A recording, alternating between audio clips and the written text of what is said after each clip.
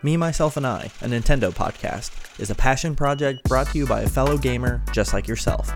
To support this podcast, follow the show on Spotify, Apple Podcasts, Google Podcasts, etc., subscribe to Hitbox Detective on YouTube, and follow me on Twitter at Hitbox Detective. I know everyone says this, but I truly mean it when I say your support means the world to me. Now, without further ado, let's get on with the show. As many of you know, the Russian military has invaded Ukraine. I wanted to take a moment at the start of the show to acknowledge that and say that my heart goes out to the Ukrainian people. Before we talk about video games for the next hour or so, let's take a 10-second moment of silence out of respect for all those affected by the invasion.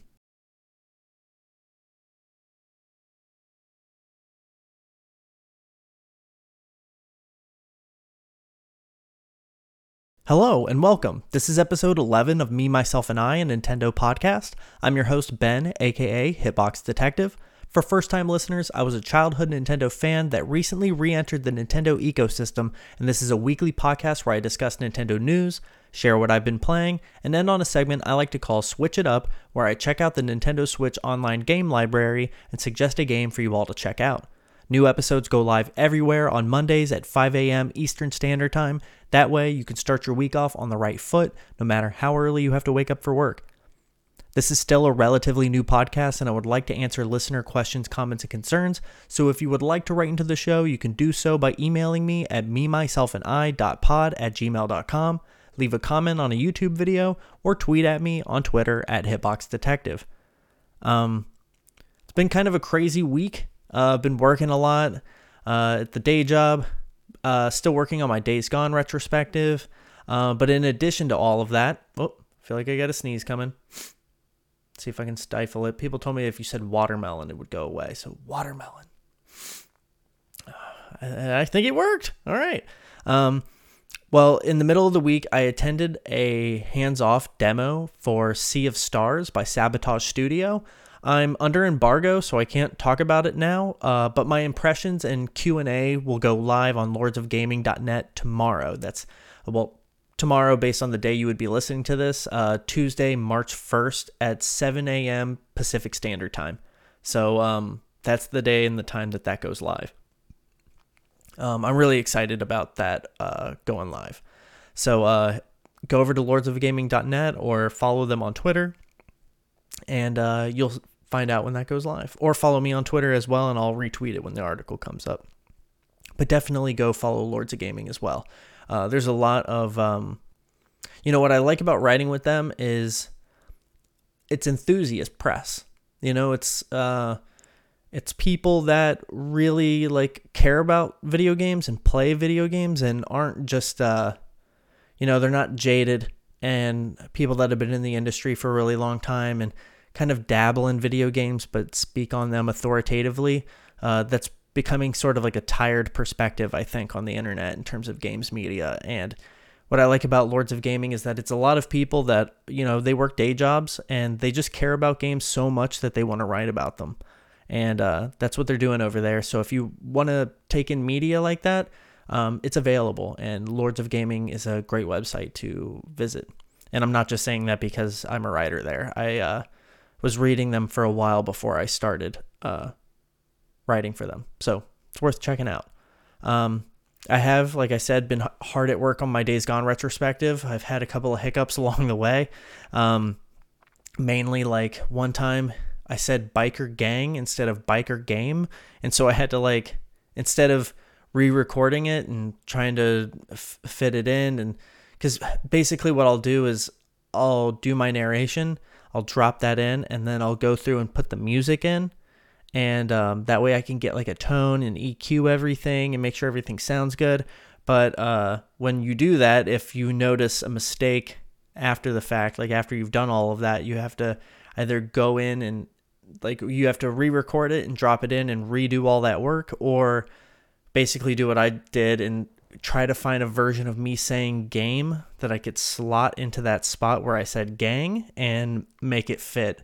And I think I pulled it off. I don't know if anybody will notice, but if you do notice it when the video goes live, leave a comment down below. But I'm hard at work on that. It's coming along really nicely. I'm really excited about it. My retrospectives tend to perform better than any other video I do, and if that's going to be the case with this one, I'm really happy with how it's turning out. So that'll be cool. I've got when I finish this and I finish the retrospective, I basically have carte blanche to start playing Elden Ring, which I know isn't on Nintendo Switch, and to be fair, neither is Days Gone. But I do cover and talk about gaming on every platform. So I do have interests outside of Nintendo, but I want to do this Nintendo podcast and still talk about games that aren't on Nintendo, because I feel like Nintendo is kind of a gaming platform that you buy and own to play Nintendo games and like indie games and stuff that suits the Switch and like handheld gaming. But I feel like most people aren't just playing on Switch. They have another console and stuff. So I like to sprinkle in little bits of games that I'm playing that aren't necessarily on the Switch. But I'm still waiting for Kirby. I feel like I'm just like waiting patiently for that and trying to buy my time with everything else. There's going to be like a little window of time after I work on my Elden Ring project that I'm planning, where I have some downtime if I don't like put another project on myself to play Horizon Forbidden West. And out of that, I may end up having something that I want to do with Horizon that I end up just getting to do something with it anyway. But there's going to be a little down spot where I get to play Horizon, and that'll be like right before I play Kirby and the Forgotten Land. So I'm really looking forward to Kirby, and there'll probably be a review discussion review discussion episode for the podcast for that, because I'm not really doing like written reviews for these things, mostly because I don't know if I'm allowed to yet with Lords of Gaming. And so, yeah, I mean, in terms of me writing a review or doing anything like that, I'll probably make a video. But there'll also be a review discussion where maybe I can tap somebody at Lords of Gaming to jump on the podcast and do that with me. But yeah, that's basically what's going on. We don't have much in the way of news, but let's go ahead and jump in. Our first topic today is Nintendo acquired long-running partner SRD Co. Limited. And this is a story from gamesindustry.biz. James Batchelor over there wrote it. I'm going to go ahead and just read this. It's a quick article, but it'll bring you up to speed on what this means. I'll give my thoughts after. Tokyo-based firm has worked with, SRD is a Tokyo-based firm that has worked with the platform holder on games dating back to Donkey Kong and Super Mario Bros. Nintendo has made a rare acquisition, officially making one of its long-running development partners an internal studio. Tokyo-based SRD Co. Limited will be wholly owned by Nintendo, and the deal is expected to close on April 1st, 2022. Hopefully it's not an April Fool's joke. No sum was disclosed, so we don't know how much they acquired them for. The company is led by director and president Toshihiko Nakago. I hope I pronounced that right. I apologize if I didn't. And has been working with Nintendo for almost 40 years. SRD has assisted with the programming and development of first-party games as far back as the NES versions of Donkey Kong and Donkey Kong Jr., as well as the iconic titles like Super Mario Bros. And The Legend of Zelda. In fact, an Iwata Asks interview reveals that SRD was entrusted with building a test version of a Mario game where the Nintendo mascot could jump higher than his Mario Bros. Counterpart, leading to Super Mario Bros. SRD's most recent project was last year's Game Builder Garage.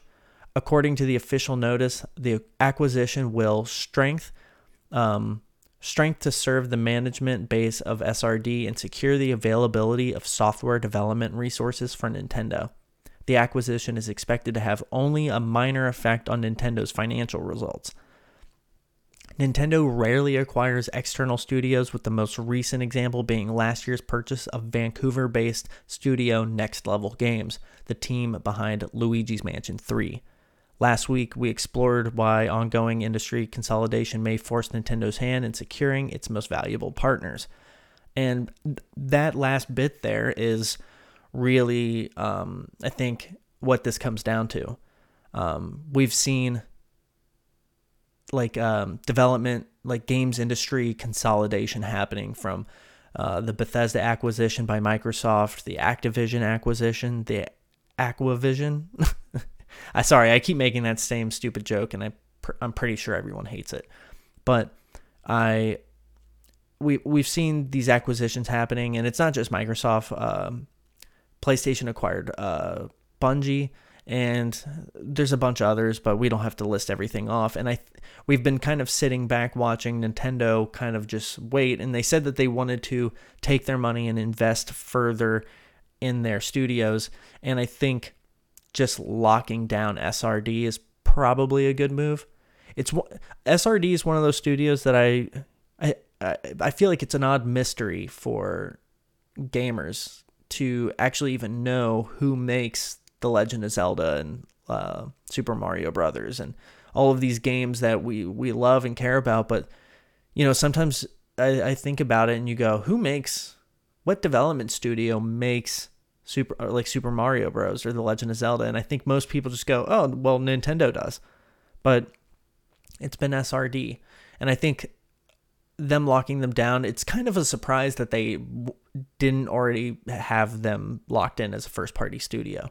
That, to me, is maybe the bigger surprise than them actually securing them. But, hey, shout out to them. I think, I don't think any studio like SRD would go off and develop something for another platform. And so I don't think they're doing this out of fear that Microsoft or somebody might try to swoop in and buy them up and try to get Legend of Zelda on PlayStation or something like that. That's never going to happen and never was going to happen. But I think it just bodes well for Nintendo to just go ahead and do that and make them flush with cash and have the ability to really make the games that they want to make and make the games that Nintendo wants them to make. So shout out to them. That's I'm sure it's an exciting time for them over there, and it's kind of a no-brainer on Nintendo's part to do that. But that's kind of really my only thoughts on it. It's just probably about time that they did it. Really, at the end of the day, that's to me, this wasn't like a groundbreaking acquisition. Like something like Activision being purchased by Microsoft, or at least getting the conversation going with that, because the deal hasn't closed, so it could still fall through. And I don't know. This isn't of the same nature to me. I think this makes a little bit more sense and is no surprise to anybody. That's why I don't think you see like the internet like going crazy over it. It's almost kind of felt like a fart in the wind when the news came out. Like nobody really seemed to care. But I was like, oh, cool, right on. But moving on, The Legend of Zelda Majora's Mask is now available on Switch Online's expansion pack. Let's see. In an update on social media, Nintendo has confirmed the moon will come crashing down next week on February 25th. If you haven't had a chance to play The Legend of Zelda Majora's Mask, this is a good way to jump into it. I kind of have a weird story with Majora's Mask. It's a game that I remember I had at N64, and I was living in Newport Richey, Florida, and there was a Blockbuster that I would go to and rent games at. And I remember, basically what would happen is a Friday would come along, and my mom would be like, hey, on the way home from work, I'm going to stop at Blockbuster. Do you want me to rent anything for you? And what it would always end up happening is my mom would either pick me up because I was like, Mom, I want to go with you. So she'd have to like come home and pick me up and take me there. Or she would call me on her like Kyocera cell phone back in the day and call me and like list off what she was seeing on the racks. But Majora's Mask was one where she came and picked me up and took me to the store, and I walked through and I saw the cover and was like, "Ooh, I know about Legend of Zelda. Like, let me try this." And I was oddly like scared when I played it. And I played it for like maybe like a couple of hours, and I was like, "What's this time thing?" And Majora's Mask is probably the weirdest Legend of Zelda game. I think it bucks the trend of what Legend of Zelda games are more than any other Legend of Zelda. I took it back, I think Saturday morning, with my mom and got something else. But it's a cool game, and I want to revisit it and do I finally beat with that story, for my channel and actually finish Majora's Mask. But yeah, it's out there now. You do need the Switch Online expansion pack to play it, but just in case you're not paying close enough attention, I wanted to let you all know that is now available. Because a lot of people like it more than Ocarina of Time, which, if I can admit something to you, I haven't beat Ocarina of Time either. I watched my friend beat it. I don't know if that counts, but one summer we would like hang out every day, and I was like over at his house and we would play, but he was playing and I was kind of hanging back and like watching him play. But that is out there. To piggyback off of this though, Nintendo appears to have improved Switch Online's N64 emulation. And I should say that both of these stories are from Nintendo Life. Great little website for Nintendo news. Now, for people that don't know, people have been looking at the Switch Online's Nintendo 64 games and have noticed that the way that they're emulating them has had issues. So it looks like Nintendo has done something to try to correct the situation. So let's dive into the story here. This article is by Liam Doolin. When Nintendo first launched its expansion pack tier in Switch Online, Nintendo 64 emulation was accused of not matching the original experience. Since then, Nintendo has released some updates to improve certain games on the Nintendo 64 service, and now the latest one, bumping the service up to version 2.0 and adding The Legend of Zelda Majora's Mask, has apparently delivered even more fixes and improvements. As highlighted by data miner Oatmeal Dome, the fog has been added back to games like Legend of Zelda Ocarina of Time. And they show pictures where the fog has been added. I can scroll down so y'all can see those. Let's go ahead and open that up. Yeah, so I guess this is closer in line to what Ocarina of Time looked like. I mean, this is what I remember it looking like. So for those that are interested, that's what's going on there. They also show they've added fog back to Choco Mountain in Mario Kart 64, and the final picture is from the Forest Temple entrance. And it's weird because the volumetric fog, I think, is there for like draw distance purposes. Even though, the kart-based games, I don't think have to load like that. So it's interesting. I don't remember the 64 having load screens. I feel like that was like one of the big things that it had going for it. And so I don't know if volumetric fog in these games is more of just like a tone thing and less of a draw distance, to hide pop in and other things like that. I think it may just be for the sake of like a tone or an atmosphere. So to kind of see that stuff there is pretty cool. And it looks like Paper Mario also used to have a bug where if you died with Watt as your partner, it would crash the app, and now the bug has been patched. So if you've been playing Paper Mario and you notice that, maybe now's the time to jump back in. And it looks like there were patches added to Banjo-Kazooie, but with no details on that.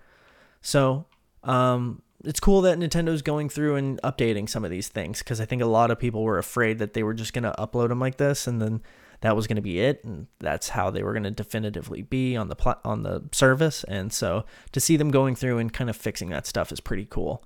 It's a shame that they even have to do that and it wasn't just done correctly the first time, but I'm sure that I think Nintendo kind of does like a ask for like forgiveness, not permission kind of thing, even though they wouldn't need to ask for permission to do anything on their own platform and service, but they kind of just do things and then go, well, we'll fix it, and most people will kind of just like let it go. And for the most part, Nintendo fans do just kind of let it go. You don't see the Nintendo audience get too upset at them outside of like maybe like voice chat and a few other things, and closing the 3DS eShop and the Wii U eShop from last week. That was a bit of a train wreck. But yeah, N64 emulation is improved. I think, if they expand into doing GameCube and Game Boy Advance games, I feel like they're going to get it right out the gate because of the kind of the like PR storm that was them pulling the 3DS and Wii U eShops in the first place. So we'll see. We'll see what happens. Because I feel like most people, there's a lot of 3DS and Wii U games that people are like, no, but for the most part, it seems like the virtual console is what people are upset about. So hopefully those things make their way over to the Switch Online game library, and yeah, that would be really cool. And they're done right, like from the beginning, from Jump Street. Moving on to the next story.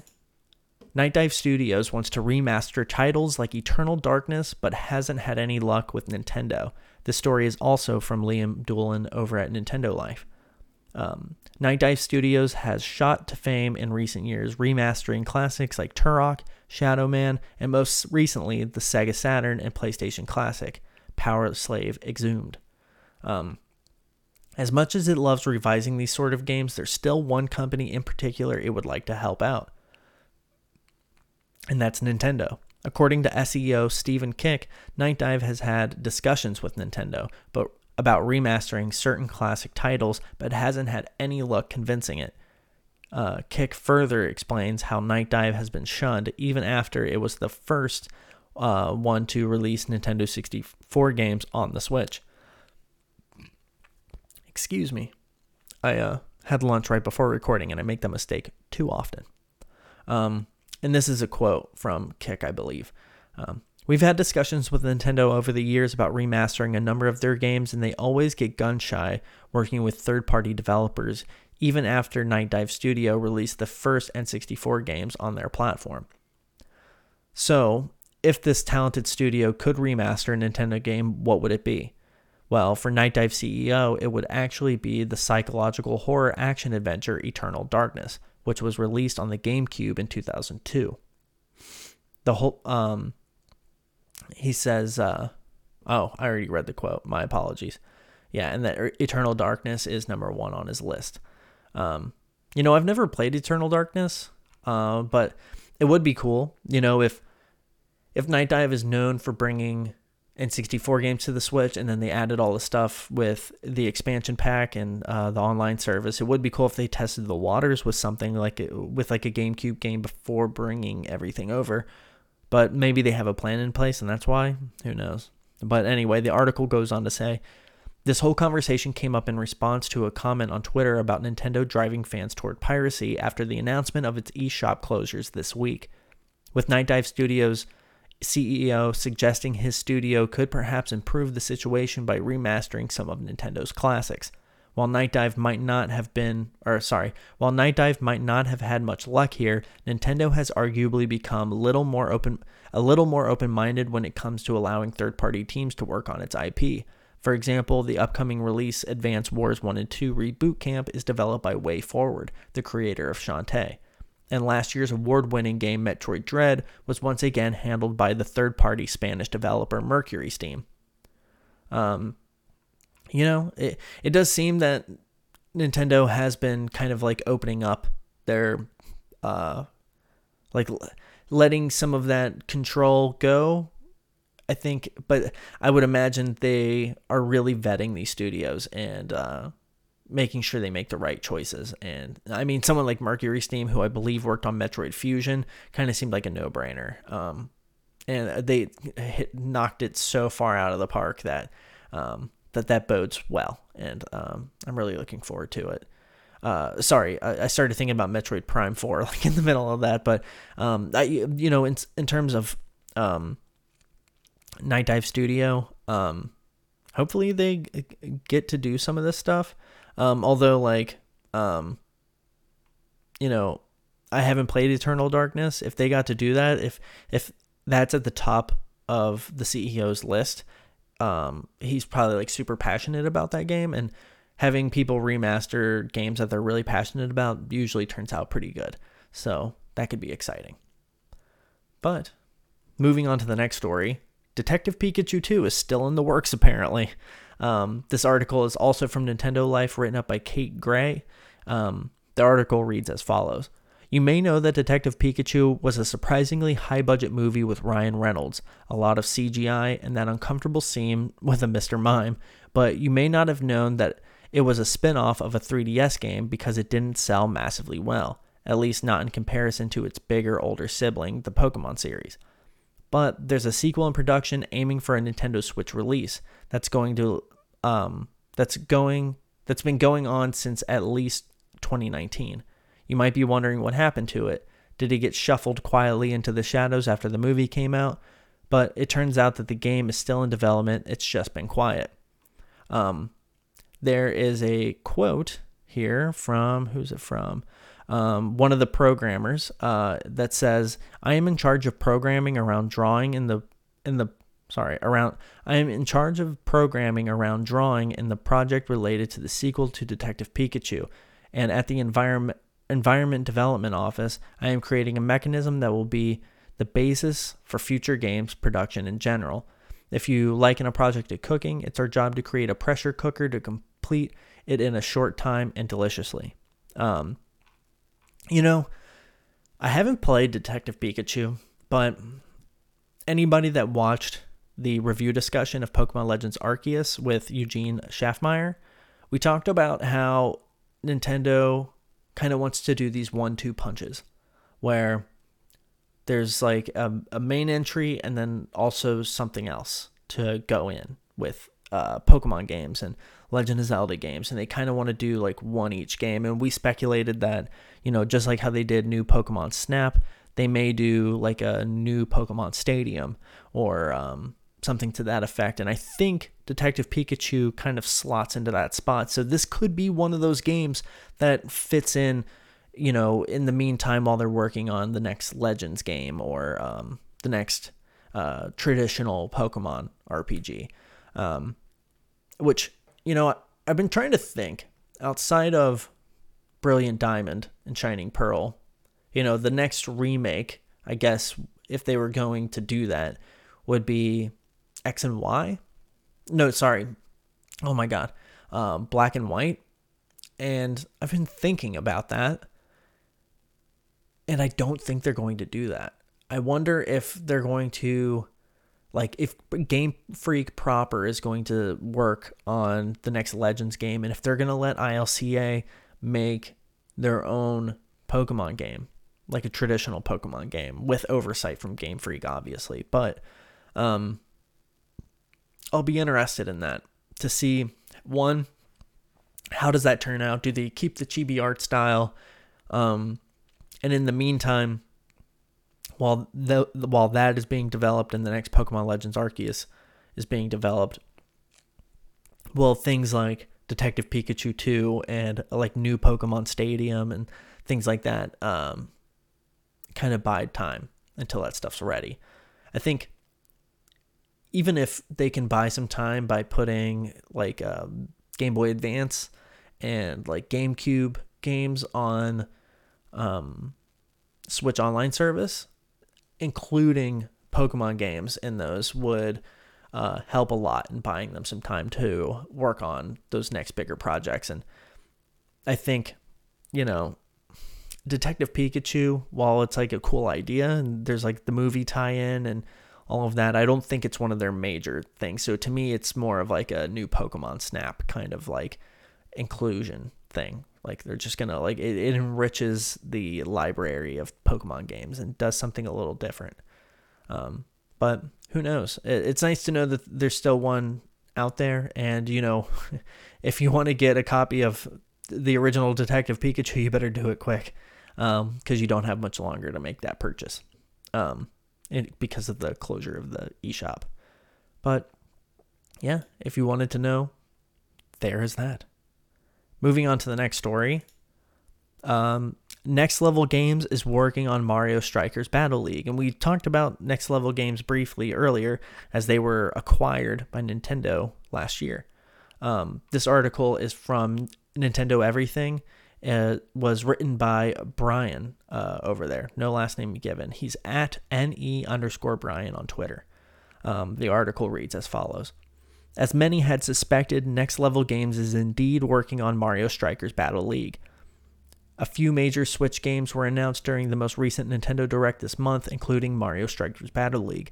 However, there's been a little bit of curiosity as to which team is developing the project. Super Mario Strikers came out on the GameCube in 2005, and it was created by Next Level Games. The studio then returned for Mario Strikers Charged on Wii in 2007. It's obviously been a very long time since then, and we're now getting Mario Strikers Battle League on Switch more than a decade later. Next Level Games has worked on all sorts of Nintendo games and properties since the series' latest entry. There's been Punch-Out on Wii, a couple of Luigi's Mansion games, and Metroid Prime Federation Force. As many had assumed, though, Next Level Games is back on board for Mario Strikers Battle League. The information comes directly from a new listing that was added to the Australian classification database a few days ago. And this article was posted, February 21st. Next Level Games is clearly listed as the author, while Nintendo is the publisher. What that means is that the title is in good hands. And Mario Strikers Battle League launches on Switch June 10th. I'm really looking forward to this because recently I was thinking about Sega Soccer Slam. I don't know if anybody remembers that game, but I loved it. I had a friend that had it on GameCube, and we played it there. And then I was somebody gave me a bunch of PS2 games, and included with it was Sega Soccer Slam. And I haven't had a chance to play it in over a decade, maybe even a decade and a half. It's been a really long time. And I recently realized it was available on Xbox as well. So it was on all platforms.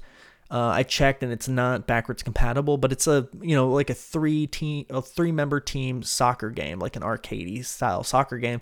And Mario Strikers always seemed like Nintendo's answer to that. Either, I'm not sure which came first. I have a feeling Sega Soccer Slam came before, but Mario Strikers kind of fills that niche. And I really enjoy that style of soccer game, and I'm looking forward to Mario Strikers Battle League a lot, actually. I feel like it's going to be a fun game to play with friends that, we might enjoy a sports game, but don't care about FIFA or anything like that. And I also want to play Mario Golf Super Rush. And I'm just looking forward to kind of diving into all of that stuff. So it's good to know that the studio that originally made it is working on the sequel. So we've got that to look forward to.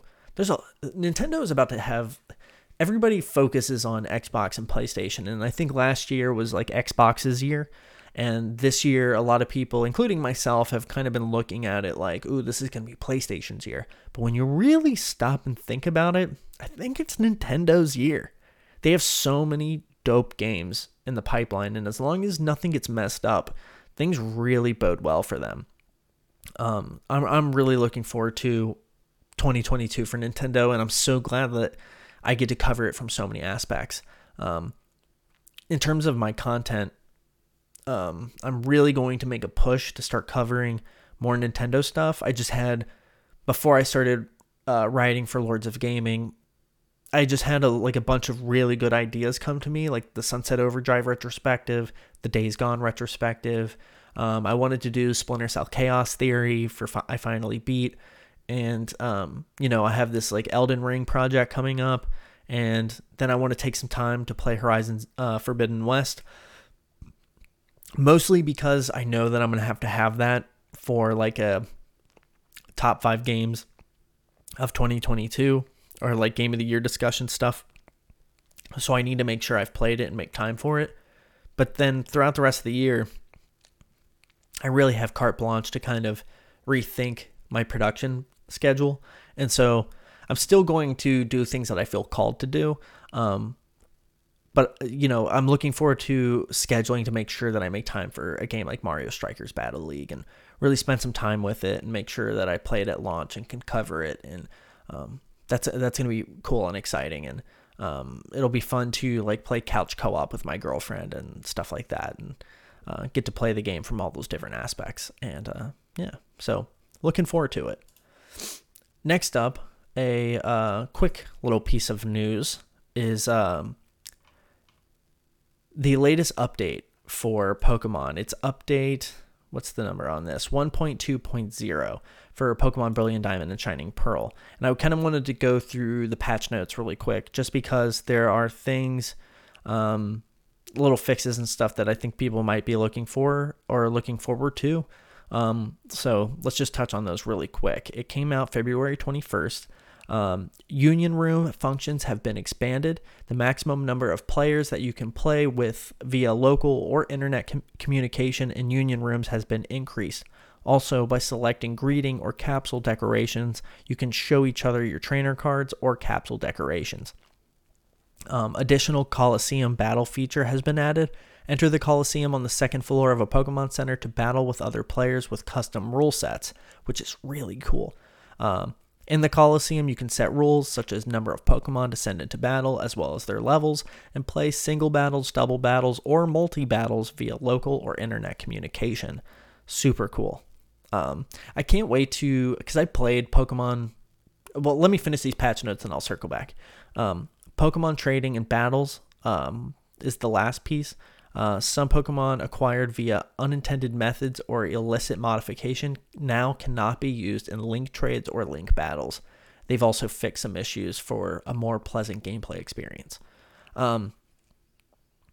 Pokemon Brilliant Diamond and Shining Pearl, I did a video for it, which caused me to kind of rush through the game. And there's part of me that really wishes that I could replay, get a copy of Shining Pearl and replay the game without having to rush to finish it, or have such a harsh rule set enforced the entire time. There's a video on that where it's I made Pokemon Brilliant Diamond way harder.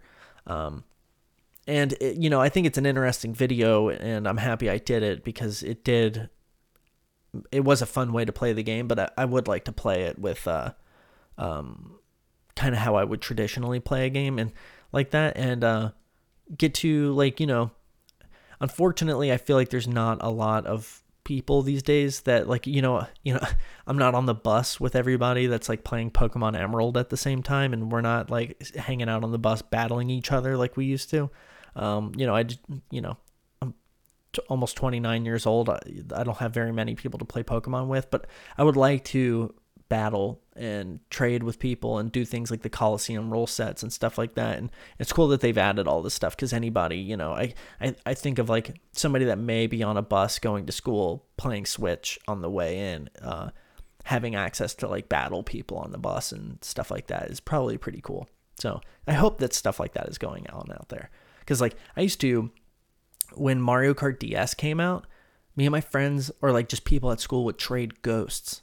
Like it was like a kind of like a crazy thing. Like we would set time trial ghosts on like Cheap Beach or something and like trade that to each other, and someone would set like the definitive like best lap, and then we would like everybody would be working to try to beat it, and eventually someone on like MySpace would like post like a bulletin and be like, I beat so and so's ghost on whatever track, and then the next day at school we would all like trade that track over to each other and then try to beat it, and it was like this weird race and to see who could beat each other's tracks and stuff like that's really cool. And I wish I had a community, like hopefully this podcast can build to the point where there's a community where we can do stuff like that. That would be really cool, but we'll see. Who knows? Moving on to the next story. It's kind of a quick one. Pokemon wins License of the Year at the 2022 Toy of the Year Awards. This article is from My Nintendo News by Sicker, or Sickar. I'm not sure how they pronounce their name, but the article reads as follows. The Pokemon Company International announced today that the Pokemon brand has been awarded with License of the Year at the Toy Foundation's 2022 Toy of the Year Awards. Known as the quote-unquote Oscars of the toy industry, the annual TOTY Awards recognize the top toys, games, and children's properties, with winners decided by votes cast by the public and industry, based on a pool of finalists determined by expert judges. The coveted License of the Year award is selected for the intellectual property success in product development and merchandising. The statement from the director of licensing at the Pokemon Company International said, At the Pokemon Company International, At the Pokemon Company International, we aim to deliver the joy of Pokemon to fans around the world through our products, and being recognized as the License of the Year at the 2022 Toy of the Year Awards is a wonderful way to celebrate the culmination of a landmark 25th anniversary year for the brand and its partners. We look forward to giving broad global audiences more ways to engage with the property through exciting collaborations and merchandise. Let's see what all is left in this. Not a whole lot. So, Pokemon did have an incredible year. And I think 2022 looks to be even better, because you look at the success that Pokemon Brilliant Diamond and Shining Pearl had, and it did really well. And then not even I don't even think 3 months later, Pokemon Legends Arceus comes out and dominates and looks to be a game that, will probably remain really high on the year's sales. And maybe I wonder where its critical reception is going to lie, and if Pokemon Legends Arceus is going to be hanging around for Game of the Year discussions. That I really wonder, because with Forbidden West and now Elden Ring, which is just killing and dominating, outside of the PC release, now that fans are playing it, there's a lot of complaints in that regard. But I wonder, Toy of the Year is a great award for merchandise and everything, but I wonder where Legends Arceus is going to fall in terms of Game of the Year. But shout out to them. Pokemon is as strong as ever. We've been reading articles about how their sales are higher than they were at their peak. And I think that was in 2001 or 2000 or 2002. I forget what year it was exactly, but Pokemon's crushing it. And so things are looking up. I just,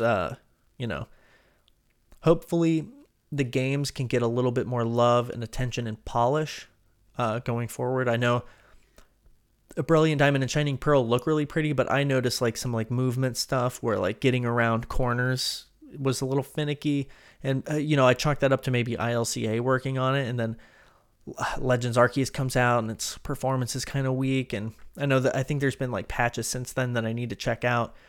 Because I still haven't completed all the post-game content, because once I thought I was done, I started my next project, and I like to give my projects, in games in particular, my undivided attention. I never really have multiple games going on all at the same time, unless like right now I'm playing The Last of Us Part 2 with my girlfriend, because she had never played it, but that's maybe once a week we sit down and put in an hour and a half into it, and we're just slowly chipping our way through it. But that's just more of a fun thing. But anyway, Pokemon, shout out to you for killing it. We'll see how 22 shapes up, and we'll see where it falls in terms of Legends Arceus in the Game of the Year discussion. Next up, Mario Golf Super Rush wins DICE's Sports Game of the Year award, which we were just talking about Mario Golf Super Rush. And this is, this article is by Nintendo Life. Liam Doolin wrote it, by the way. you would think that air quotes, a proper sports game would be the sports game of the year. But I like it when games like Mario Golf Super Rush win, because personally, I think that they're more fun. Like 2K is huge and people love it, and FIFA is huge and people love it, and so is Madden. But to me, those games are like simulation games, which, are great in their own right. And as long as something like Super Rush doesn't come out that year, I think it makes sense for one of these, as long as it really is that good, to win the title. But I think like this is really cool, and it makes me want to play Super Rush even more. But real quick, let's read into this, because I think there are a couple of other categories that we can kind of touch on.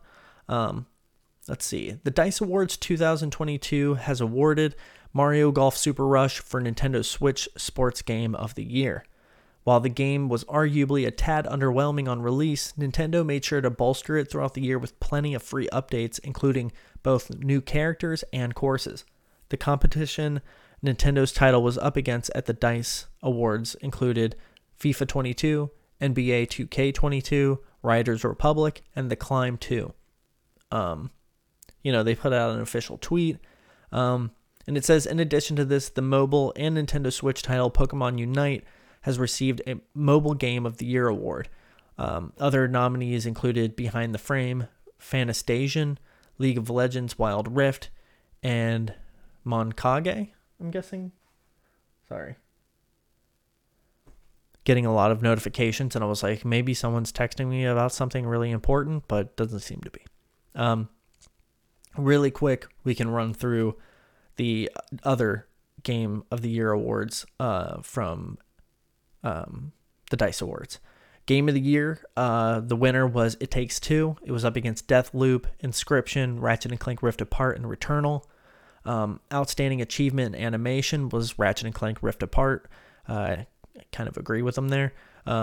Its competition was Call of Duty Vanguard, Deathloop, Kena, Bridge of Spirits, and Resident Evil Village. Outstanding Achievement in Art Direction was also Ratchet & Clank Rift Apart. Agree with them there again. The exact same competition, which is odd. The Outstanding Achievement in Character was Resident Evil Village for Lady D. Is it Dimitrescu? I have no idea. But Lady D is what I'm going to call her. She was up against Deathloop's Colt Vaughn, Kena Bridge of Spirits' Kena, Life is Strange True Colors' Alex Chen, and Ratchet & Clank Rift Apart's Rivet. Outstanding Achievement in Original Music Composition was Returnal. Wow, cool. It was really good. It was up against Deathloop, It Takes Two, Kena Bridge of Spirits, and Psychonauts 2. Outstanding Achievement in Audio Design was Returnal, winner. Hey, right on. I agree with that. It was up against Forza Horizon 5, Halo Infinite, It Takes Two, and Ratchet & Clank Rift Apart. Even though, in terms of audio design, Forza Horizon 5 was really good. But anyway, I digress. Outstanding Achievement in Story was Guardians of the Galaxy. Huh. Okay. It was up against Before Your Eyes, Inscription, Psychonauts 2, and The Forgotten City. Outstanding Technical Achievement was Ratchet & Clank Rift Apart, which is pretty cool. It was up against Battlefield 2042 for Technical Achievement? That's kind of wild. Also, Forza Horizon 5, Monkage, which I hope is how you pronounce that. It's either that or Moncage, but I think it's Monkage. And Returnal. Action Game of the Year was Halo Infinite.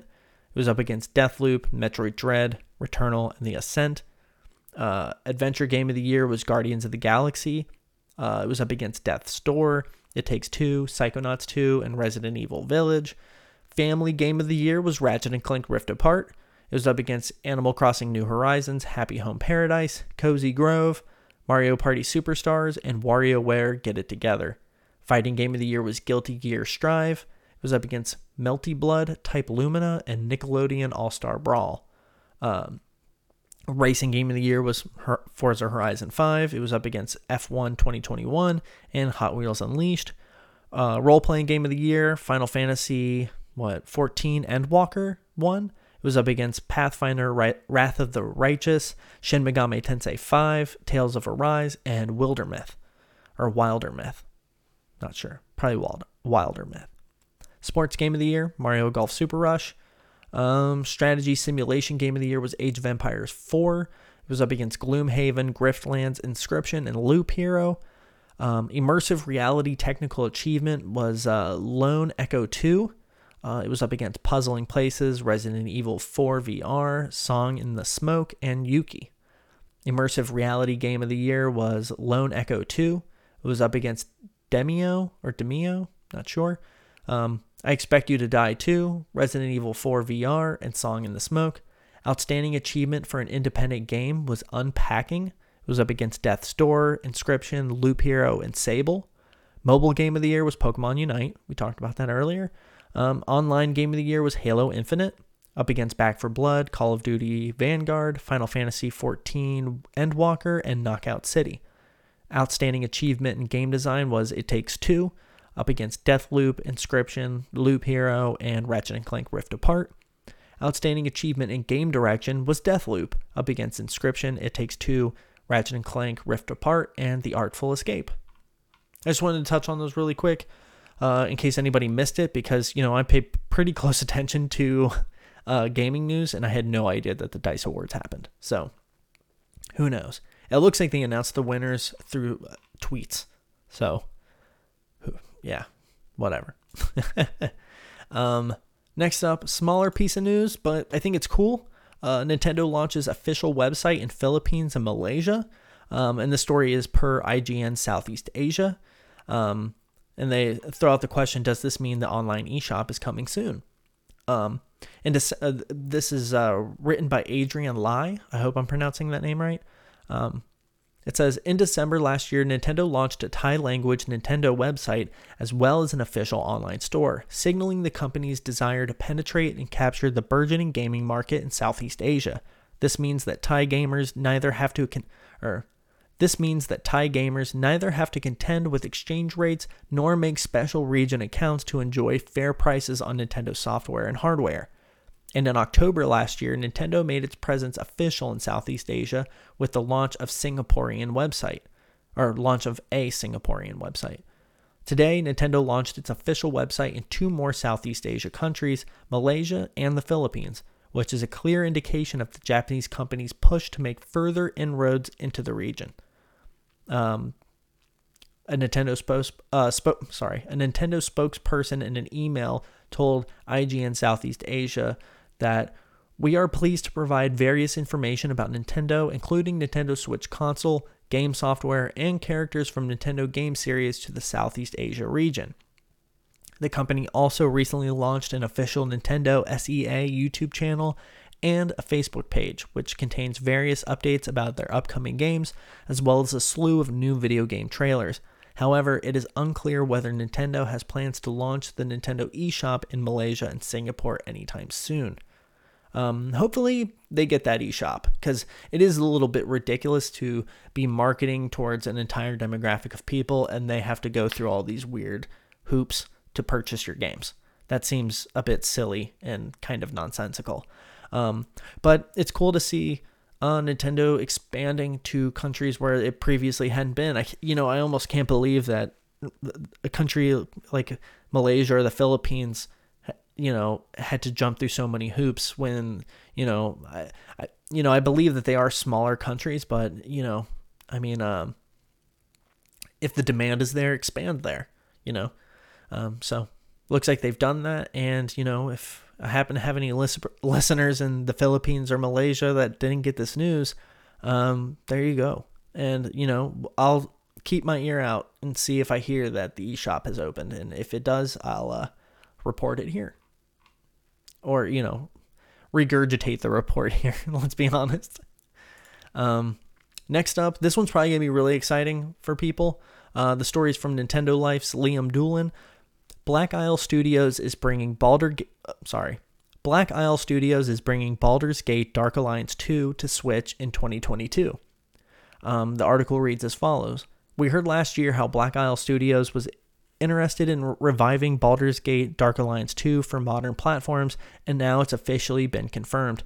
In a brief message over on social media platform Twitter, weird way to say that, anyway, Black Isle said the second game in the action RPG series would be coming sooner than you think at some point this year. Here's the full teaser trailer. It's coming. Cool. Let's watch this teaser trailer together. If you happen to be on, let me mute that really quick. I don't want to have their audio in here and get yanked. If you're on the audio only, sorry, but I'll try to talk about what's going on. They're just showing a pretty simple teaser trailer for Baldur's Gate. But if you're on video, then you get to kind of watch it. Yeah, it's a super simple trailer, just as it's coming out in 2022. They had like some silhouetted characters walking towards the camera while stuff was happening in the background. It says it's also been confirmed that it's coming to PC and consoles. So that's cool. I had a friend that loved Baldur's Gate. And I say friend, but it was like a local neighborhood kid that like I would Beyblade with. Actually, fun story. I used to like host Beyblade tournaments at my house in Florida when I was living in Newport Richey, and like 8+ kids would come over and we would all just be like Beyblading in the garage, and like had the like arena on like a stand that was propped up so we could stand and launch into it, which I don't think you were advised to do on the side of the arenas. I think it said to keep it on the ground, but we did that and we had so much fun. And this kid would come over all the time and do that. He lived like a couple doors down from me. I believe his name was Nick. And whenever I would go over to his house, he would be playing Baldur's Gate on PS2, I believe. And he loved it. And I never understood it. It seemed like he was younger than me, so I was impressed that he was playing it and like seemed to really understand it. Because I was more like playing like Sly Cooper and like maybe like Crash Bandicoot, Wrath of Cortex, and like Crash Team Racing and stuff like that. And so, I'm sure that kid was probably smarter than I ever gave him any credit for. He was also kind of annoying. I remember I got this one Beyblade, and it was like new. It was when they first started putting like magnets into them, and you could put there was like a weird thing you could pop all these different magnets into, and you could put them underneath the arena. And so you could set up like patterns, like if you wanted to like try to catch the Beyblade up at the top, or like set like little like routes for them to kind of hit, which is kind of like an interesting concept. It was one of those. It was Drigger V2 was the name of the Beyblade. I think I have it like in that closet back there. But I remember I got it for like my birthday or something, and when he found out, he stood outside of my front door screaming and crying because he wanted it so bad, and my mom had to like call his mom to come get him. But man, Beyblades in like 2002, 2003 were like peak. And dude, I loved living in a neighborhood where not only did we Beyblade on like a really cool level like that, but like Pokemon and like Game Boy Advance, and like having people come over and play like N64 and PlayStation. Like you always had somebody to come over, and I really enjoyed those times. When I moved to the Outer Banks of North Carolina, I live, it's almost the middle of nowhere, and people's homes, because there's kind of a housing issue here, and there always kind of has been. Everybody would be really spread out, and at the time, my aunt and uncle owned a motel where me, my mom, my sister, and I lived in the manager's apartment at this motel.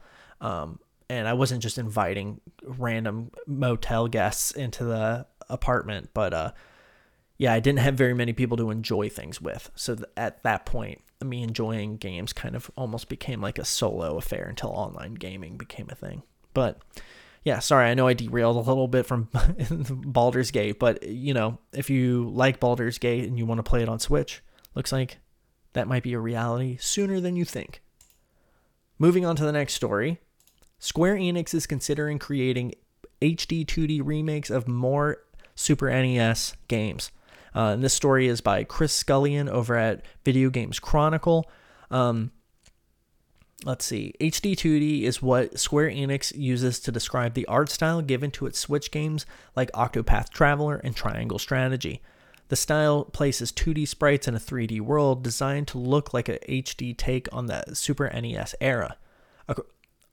As reported by Famitsu during a new radio show on Square Enix's Japanese YouTube channel, developers working on Triangle Strategy confirmed that Square Enix president Yosuke Matsuda wants the studio to use the art style to remake Super Nintendo games. This includes a remake of Japan-only Super Famicom release Live Alive, which was announced during the last Nintendo Direct presentation and reimagines the 16-bit original in the HD 2D art style. The president ordered us to make more use of HD 2D, so we decided to think about remakes of past titles. Producer Tomoya? Oh my god, Tomoya? I hope I'm pronouncing that right. Tomoya Asano said. So we lined up possible titles and thought about which could be done in the HD 2D and brought them to the president. Asano continued, the list included titles released by Square and Enix for the Super Famicom. Remember when Square and Enix were two different companies? Ones which were suitable for HD 2D, ones which were unsuitable for it, and ones which were impossible to play, like Mahjong games. Or Mahjong, sorry. We lined up all of them and made a presentation that Live Alive was the most suitable, and second place was ActRaiser. A modern remaster of ActRaiser was released on Switch in 2021, named ActRaiser Renaissance. It also presents the game in a new art style, though it's not clear whether Square Enix counts it as HD 2D or whether that term is specifically for games like Octopath Traveler, Triangle Strategy, and Live Alive. This is really cool because, these games, I always appreciated the pixel art style, but I think that this HD 2D aesthetic has drawn me into games that I wouldn't typically want to play or feel like a desire to play. And I remember looking at Octopath Traveler and being like, terrible name, but awesome art style, looks cool. And I never got around to playing it. But when I saw Triangle Strategy, I feel the same way. And I'm thinking I may try to play Triangle Strategy. I know the demo's out there, and I thought about maybe playing that, but I kind of want to wait for the full release and see if it slots into my content creation schedule or where I can fit it in. But this is exciting. I think for a lot of people, if they make a Chrono Trigger in HD 2D, dude, that's going to be so cool. I mean, especially with games like Sea of Stars coming out, those style of games are still really popular, and I think people really do appreciate the art style, and people really like this HD 2D kind of thing. So this is going to be cool. I look forward to seeing more stuff come back, and especially if I get to play some games that I didn't have access to back in the day. If I can finally get my hands on those, that's really cool, and I look forward to that. Last story of the day is kind of an interesting one, but also kind of a silly one. Gex, the forgotten 90s video game mascot, might be making a comeback. And this is per Nintendo Life. Liam Doolin wrote the article. I think we heard rumblings of this last year because a trademark was filed for Gex in Europe, and now it's been filed in Japan. This is how the original story reads.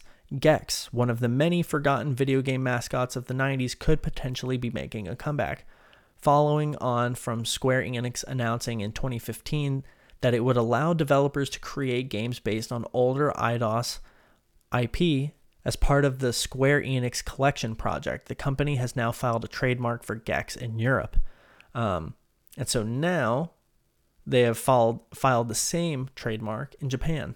And Gex is one of those games that I remember going to friends' houses and playing and never owned a copy for myself. And then going to Blockbuster and renting it for myself and playing it and kind of being like, I like this, but I don't have the time to really sink into it and really try to play it.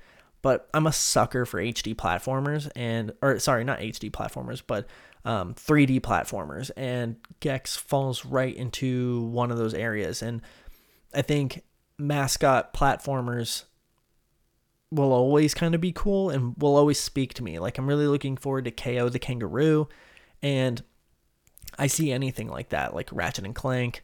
If they bring back Sly Cooper, like, I'm there day one. I will be making videos about it, just freaking out.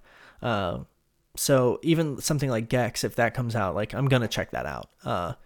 Especially if it's like a remake and I can do like a I Finally Beat and do it off of the Gex remake. That could be really cool.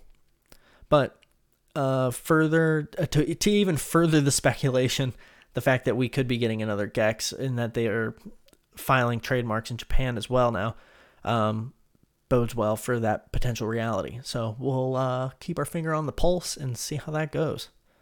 But that was the last news article for the day. Sorry. I had a little bit of a headache that has slowly receded and has finally kind of gone away. So I apologize if I seemed a little like distant throughout this episode, but I wanted to make sure I recorded it and didn't use like a headache as an excuse to not do it. But that was the news. Moving on to what I'm playing. I've been making my way through Days Gone, and I don't think I'm going to beat it for this retrospective because I don't think it's completely necessary. I kind of have my thoughts put together on it. And I remember beating it, and, it's an interesting game, and I'm going to talk about it more in my retrospective, but once you get into the gameplay,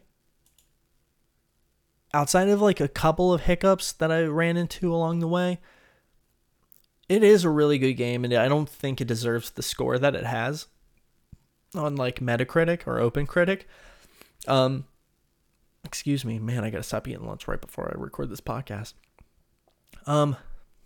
I think, it's a shame that Ben Studio wasn't given another shot with Days Gone, but at the end of the day, I think it's clear why PlayStation didn't want them to.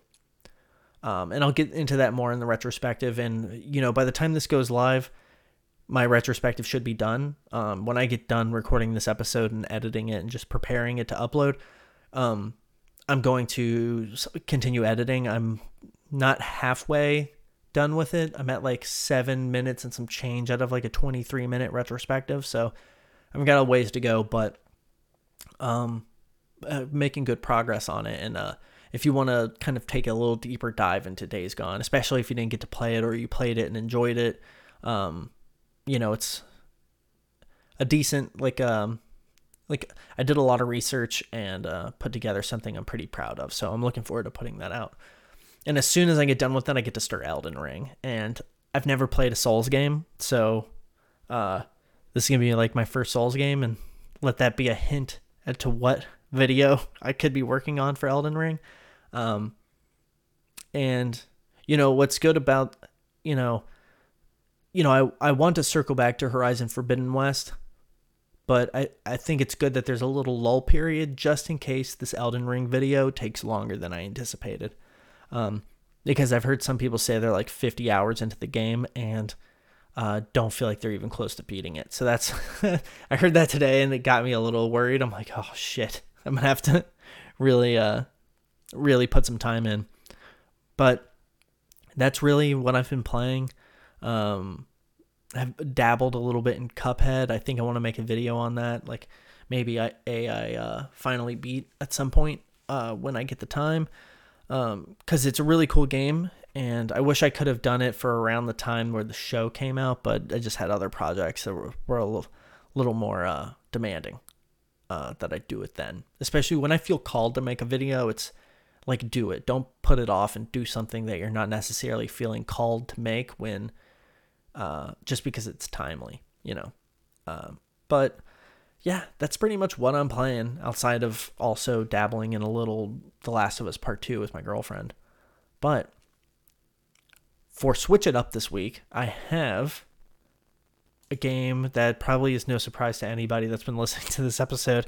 It's Legend of Zelda Majora's Mask. You do need the expansion pack to play it, but I think that because, it's the latest release on the platform, what better week to suggest people play it than now?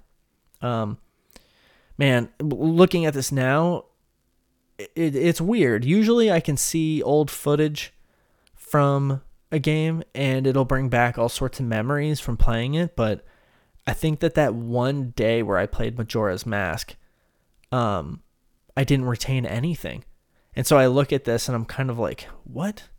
Like, none of this looks familiar to me, and I don't understand it at all. Other than like I remember the moon, the time that you have to make all this stuff happen. And I want to revisit it. This is I finally beat idea as well. Like, I want to finally play and beat Majora's Mask and understand it a little bit more deeply than I had previously. 'Cause, Nintendo games are special and each one of them has its own unique merits. And I think it's important for somebody that's, basically played every game that I think people would suggest one should play on the Nintendo front outside of things in like the Wii and Wii U era. And I would say like maybe my only other really big blind spot is never playing Super Mario Sunshine. But I have a copy of Super Mario 3D All-Stars that I want to get into eventually. So eventually I'll circle back and make videos on all this stuff. But yeah, Majora's Mask looks really cool. The proper description for it is: upon landing in the mystical world of Termina, Link must embark on an urgent quest to solve the mystery of the moon, save the world from destruction, and find his way back to the peaceful land of Hyrule in just 3 days.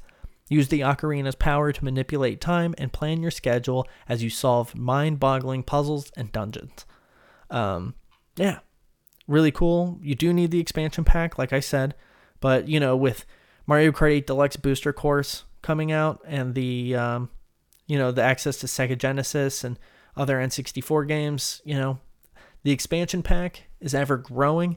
And while I find it hard to suggest in most cases, because it's not like a Game Pass service proper, it's Nintendo's answer to it. And it seems to be where they're going to be moving all of these virtual console experiences. So if you want to take part in it, that's going to be the way to do it. And if you want to do it now and get in now, cool. But if you want to wait until like Game Boy Advance and GameCube games maybe come to the service, I think that makes total sense and is a reasonable thing to do. But that's pretty much it, folks. That was episode 11 of Me, Myself, and I, a Nintendo podcast. Bit of a shorter episode than I've done in the last couple of weeks, but that might be refreshing to most people. It feels like this week it didn't have as much kind of like big, crazy news, and this is more par for the course. Just the last couple of weeks were like a review discussion and then an episode where I made up for like 2 weeks worth of news, so it was a little packed. But thank you so much for listening. Again, if you enjoy the show, you can show your support by simply following the show on your podcast service of choice, listening every week. You can subscribe to Hitbox Detective on YouTube. That's where I upload the video component of the podcast and upload other gaming-related videos. And also, you can follow me on Twitter at Hitbox Detective. If you would like to write into the show with listener questions, comments, and concerns, you can email me at memyselfandi.pod@gmail.com. You can leave a comment on the YouTube videos or tweet at me at Hitbox Detective. I would really like to add a segment where I get to answer questions, comments, and concerns, so please do not hesitate to write in. Even if you're the only person that writes in, I would really love to do it and open the format up to other people to suggest things. But again, thank you so much for your support. Take care of yourselves, and remember, leave luck to the heavens. Thank you.